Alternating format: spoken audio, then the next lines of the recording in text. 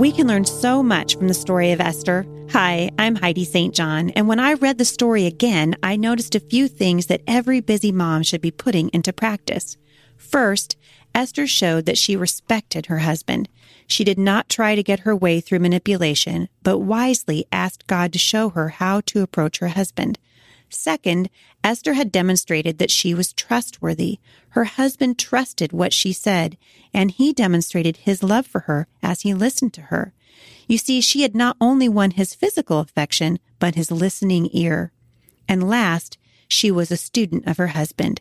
She learned a lot, I'm sure, from Queen Vashti's previous mistakes. But remember, Esther was motivated by love. She was carrying the weight of a nation on her shoulders. It was not only in her best interest to learn how to communicate with her husband, it was in the best interest of an entire nation. We don't often think of how important it is that we learn to communicate lovingly and effectively with our husbands. After all, we don't have an entire nation depending on whether or not we get this marriage thing right. Or do we? I truly believe that if we could only see into the future, we would see that an entire nation is depending on it. If we could stop and look at the effects of the mentoring and discipling of our children, we might see amazing changes in our culture. Perhaps we would find many families could be spared from the devastation of divorce.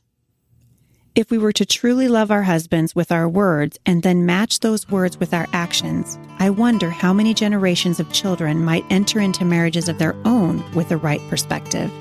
We must not underestimate the power of communicating right with our husband. For more encouragement, visit me online at thebusymom.com.